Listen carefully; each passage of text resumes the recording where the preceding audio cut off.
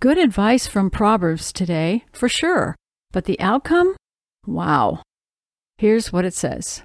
Dear friend, listen well to my words.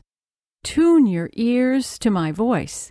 Keep my message in plain view at all times. Concentrate. Learn it by heart. Those who discover these words live, really live. Body and soul, they're bursting with health. Now I want to declare this verse over you. I declare, you, dear friend, listen well to God's words. You tune your ears to His voice. You keep His message in plain view at all times. You concentrate. You learn it by heart. You are one of those who discover these words live, really live in your body and soul. They're bursting with health.